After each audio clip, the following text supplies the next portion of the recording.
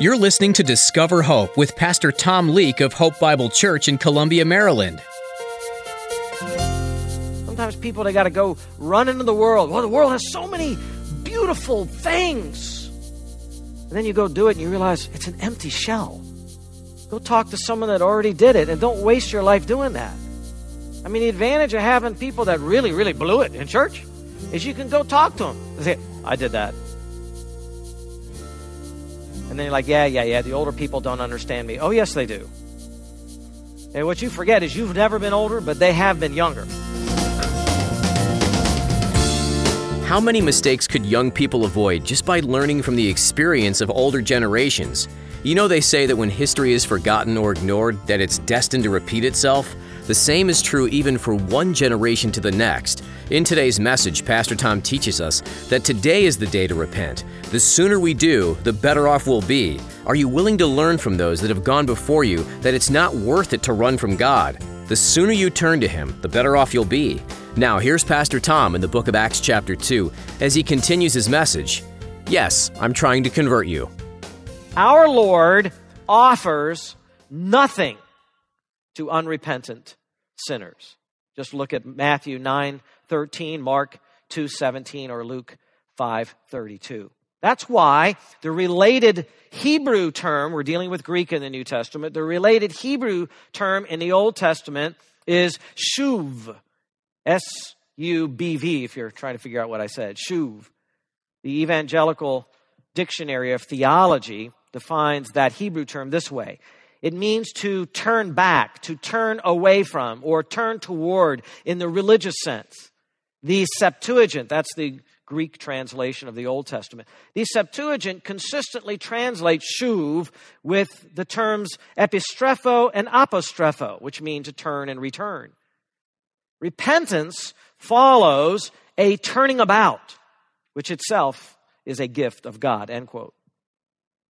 The Old Testament prophets, many of you like to read through your Bible. You're reading through sections of the Old Testament and you're wondering how does any of that connect with what we're talking about in the book of Acts. Well, book of Acts, they're Jews to begin with. All the church is Jewish. They understood this concept of turning, of repentance, of change, because it was all over their scriptures. I'll give you some samples. In 2 Kings 17 and 13, it says this: the Lord warned Israel and Judah through all his prophets and every seer, saying, turn from your evil ways and keep my commandments, my statutes, according to all the law which I commanded your fathers and which I sent to you through my servants, the prophets.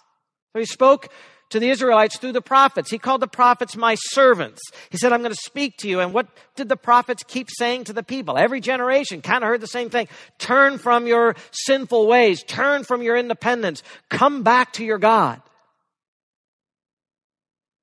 There was no real faith if they didn't turn back and away from their sinful practices. Some people want to say they believe in Jesus, but hang on to their sinful way of life. Well, it's clear you can't do that.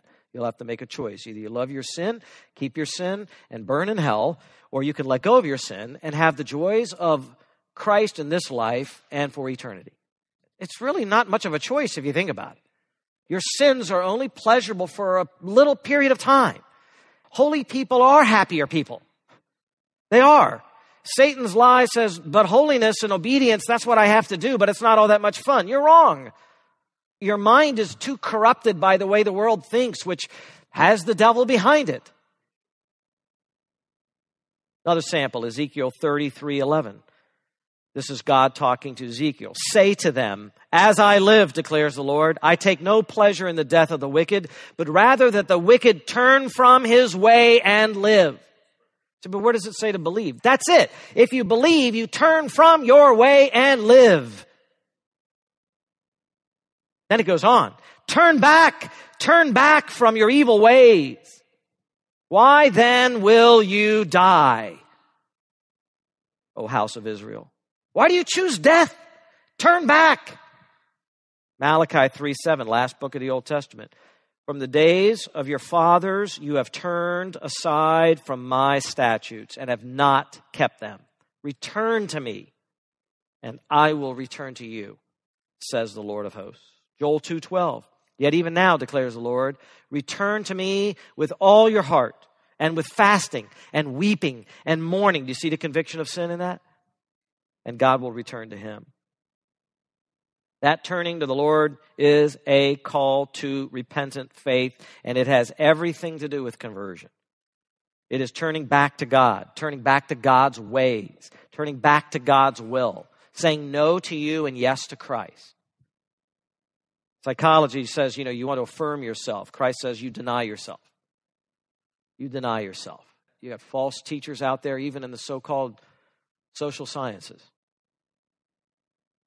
Now, again, can you see why preaching repentance and requiring repentance is crucial? This pertains to you. In some way, this pertains to you. Repentance is crucial for evangelism and missions work. How do you know when you're out there doing evangelism and missions work that someone has properly responded to the message about Jesus? The answer is they will repent from their sins and they will turn wholeheartedly to follow Christ. Efforts in evangelism need to see the right product. People want so badly for other people to believe, and they want so badly in some cases to prove that their church is being effective, then they count anybody's response to Jesus in any kind of a way as a true response. That is not good. That puts into their minds and their hearts some kind of false assurance. I must be okay. The leaders of the church say I'm okay.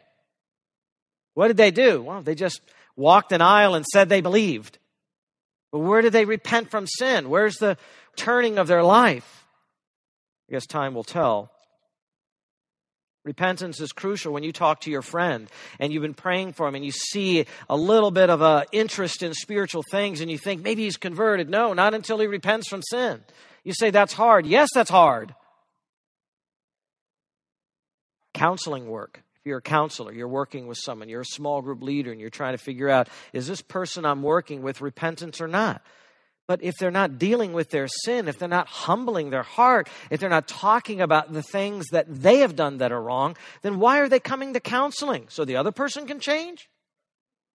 So they can feel comfortable? Oh, I'm going to counseling. Counseling doesn't help anything. That what the counselor basically is going to say, trust in God and repent of your sins. You could pay me ahead of time for that, by the way, if you want to, because that's what I'm going to tell you. No, sometimes it's very complicated in terms of the outward working of it, and there's a lot to work through. But the truth is, if you humble your heart, trust God, repent of your sins, God will work in your life. It honestly is that simple. And so each of us needs to look to ourselves as well. By the way, this is important for parents. You're dealing with your children. Did they repent? Well, they're crying. I know, but kids can cry because they got caught.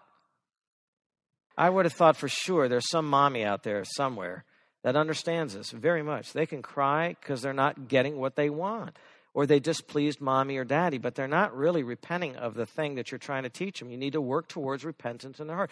Why am I not seeing change? Because they haven't repented. Well, how do I make them repent? You can't. Trust me, if there was a button to make people repent, I would have pushed it a long time ago. But you can pray for them, and you cannot be caught up in, that's not really the right response. There is regretting. Judas regretted. He killed himself. He regretted his life so much he killed himself. Peter sorrowed and repented. He turned.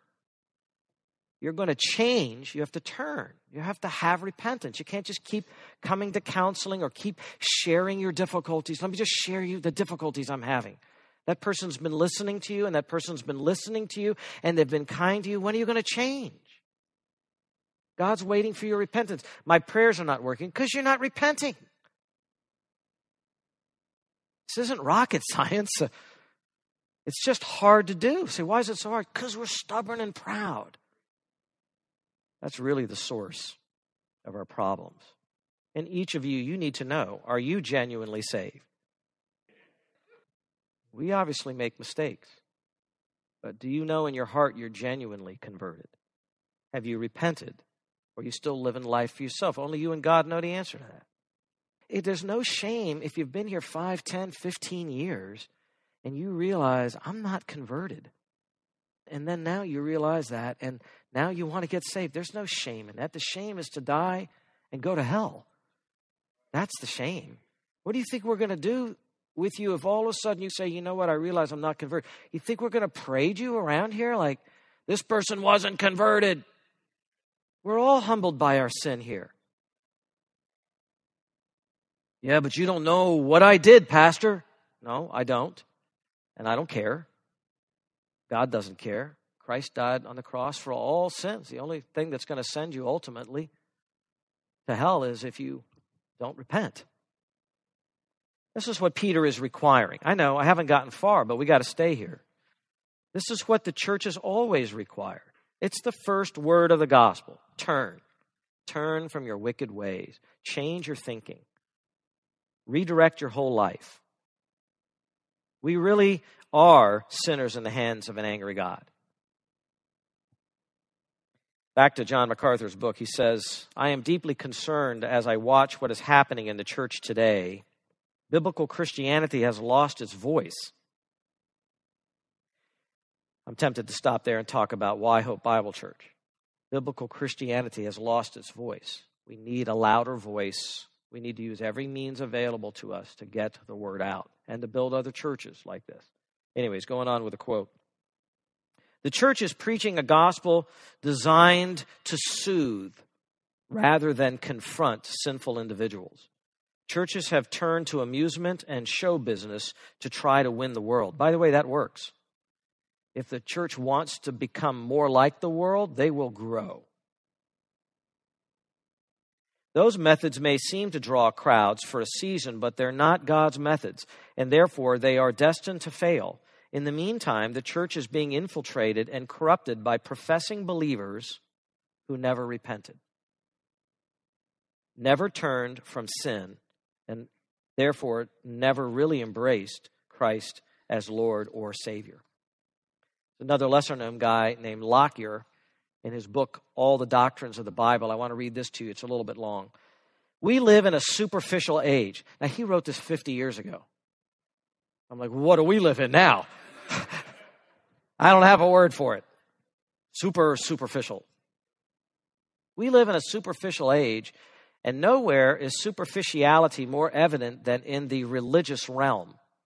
Generally, people do not want their conscience disturbed, so the message of repentance is seldom preached. This generation, with all its religion, has lost the sense of sin and pays preachers to prophesy smooth things. Repentance is robbed of its true significance. The plow of conviction is never driven deep into the human soul. So-called revivals and evangelistic efforts produce shallow results because of the shallow repentance preached. Deep mourning for sin, hot, scalding tears of repentance, souls living in agony because of their burden are not common as they used to be. Saved and unsaved alike are not overawed by the august holiness of God and the filthiness of their own evil nature. The sob of anguish, woe is me, for I am undone, is seldom heard in a religious service today. And then he goes on, however, wherever true repentance is preached and insisted upon, solid results accrue. Those saved under such preaching usually make robust Christians. End quote. This is what we're laboring for. I like that. Robust Christians. Not Christians who make excuses. It's their fault. It's their fault. Always somebody else's fault. How about it for once it being your fault? How about the pastor not having to tell you that for once? You know what? What about your heart? Let's consider your heart for a minute. No, but so-and-so.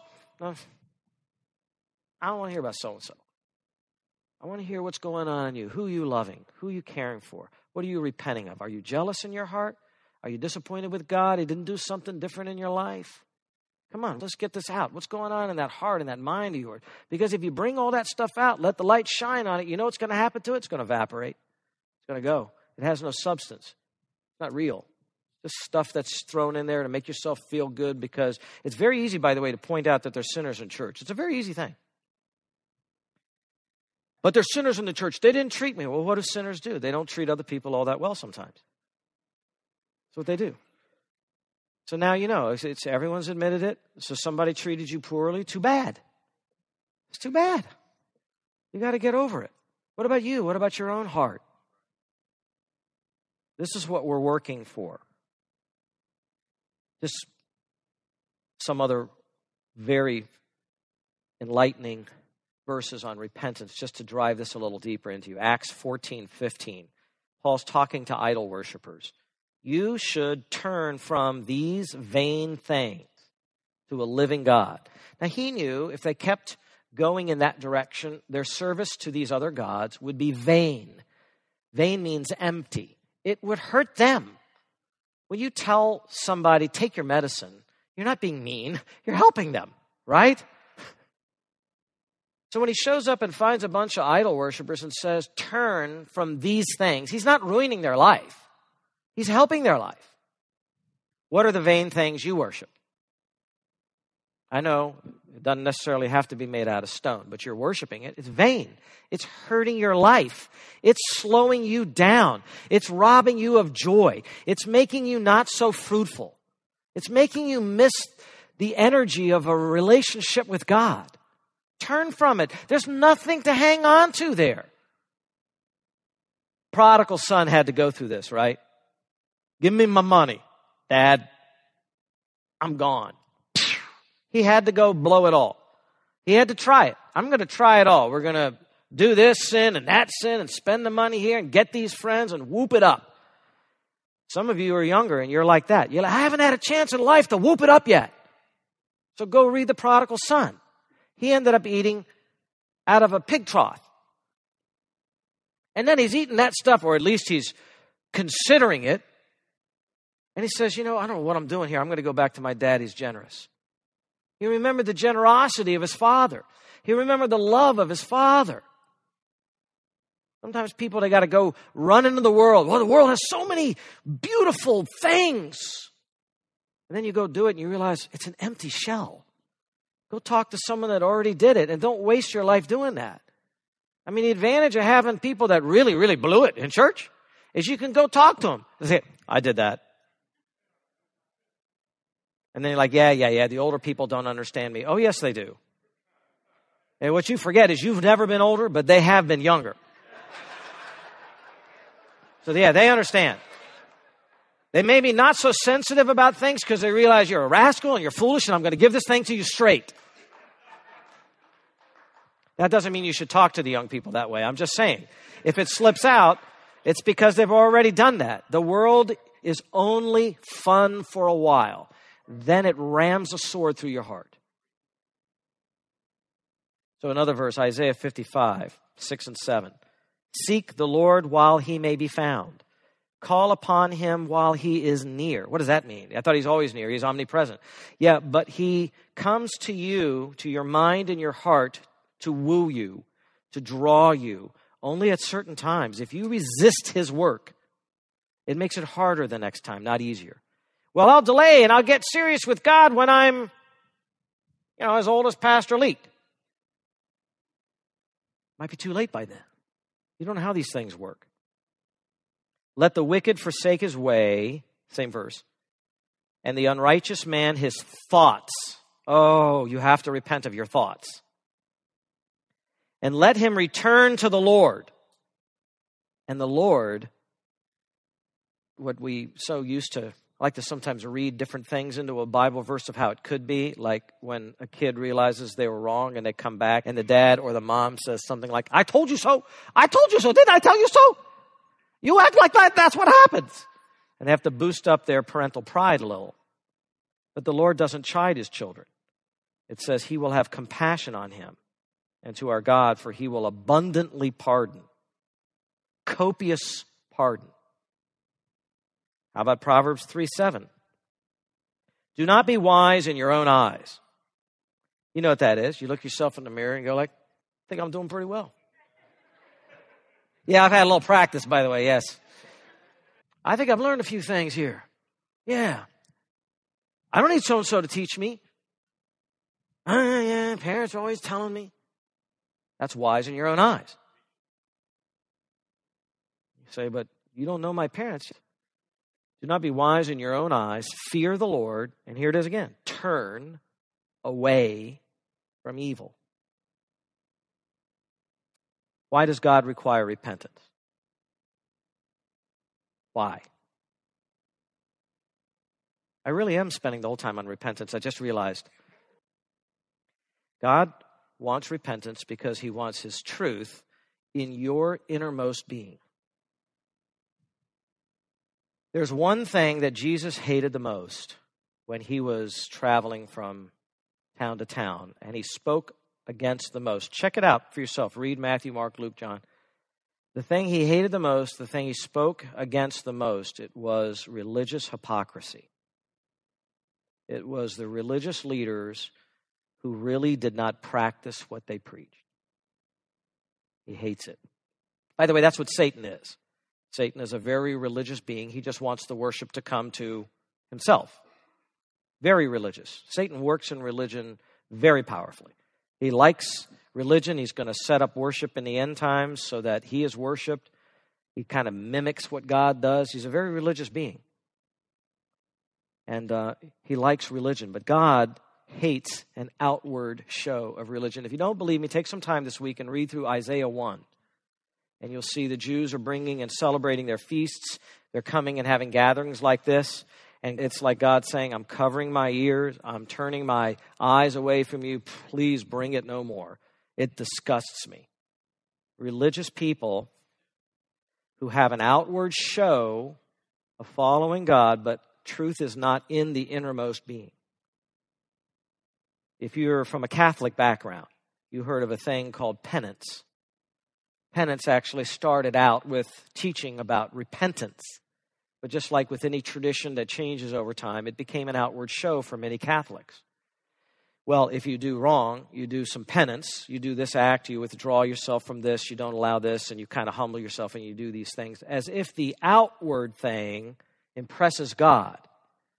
But what do we know about God from Samuel? He learned this from God, right? God doesn't look as man looks. Man looks on the outside, and we say, oh, what a nice suit you're wearing this morning. What a nice hairdo you have. God doesn't look at that. He looks where? The heart.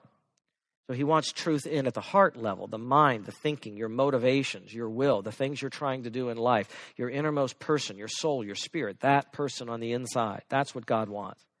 He doesn't want outward show. He hates outward show. He hates it. He hates it more than anything else. That's why he said the prostitutes and the tax collectors will get into the kingdom of heaven before the Bible teachers of his day. Pharisees. Pointing out the consequence of conversion, Charles Spurgeon preached this. Another proof of the conquest of a soul for Christ will be found in a real change of life. If the man does not live differently from what he did before, both at home and abroad, his repentance needs to be repented of, and his conversion is a fiction. Not only action and language, but spirit and temper must be changed.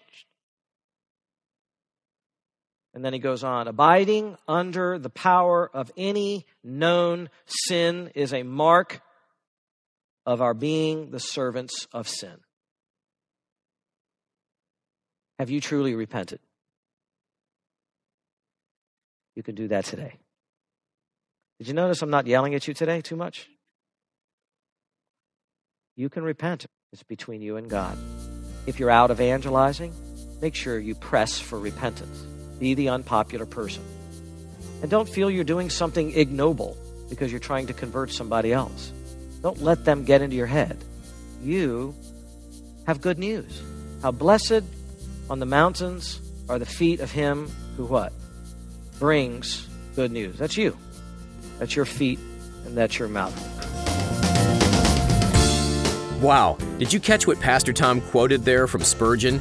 He said, if the man does not live differently from what he did before, both at home and abroad, his repentance needs to be repented of. In Christendom today, we see a false type of conversion that offers no real change. True conversion always has true repentance. That is, when we repent, we turn from our old way and make God's way our own. We're blessed to be able to share the good news of the gospel with our listeners through the ministry of Discover Hope. If you don't have a personal relationship with Jesus yet, or if you have more questions, we invite you to visit the What Does It Mean to Be a Christian page under the About Us at hopebible.org. This will provide you with a concise description of why you need Jesus in your life and how you can be free from sin. We'd like to speak and pray with you too, so please give us a call at 443-200-HOPE. Again, that's 443-200-HOPE. When it comes to sharing the gospel message, oftentimes we become shy and apologetic. We can tend to cower to the message of the world that tells us to keep our truth to ourselves. Next time on Discover Hope, join us as Pastor Tom gives us further encouragement to not only continue sharing the gospel, but to do it boldly and unapologetically. The world desperately needs to hear the message of Christ. Thanks for tuning in today for Discover Hope. If you'd like to hear more teachings from Pastor Tom, visit hopebiblechurch.org. There's much more to learn from the book of Acts, so we hope you'll join us again right here on Discover Hope.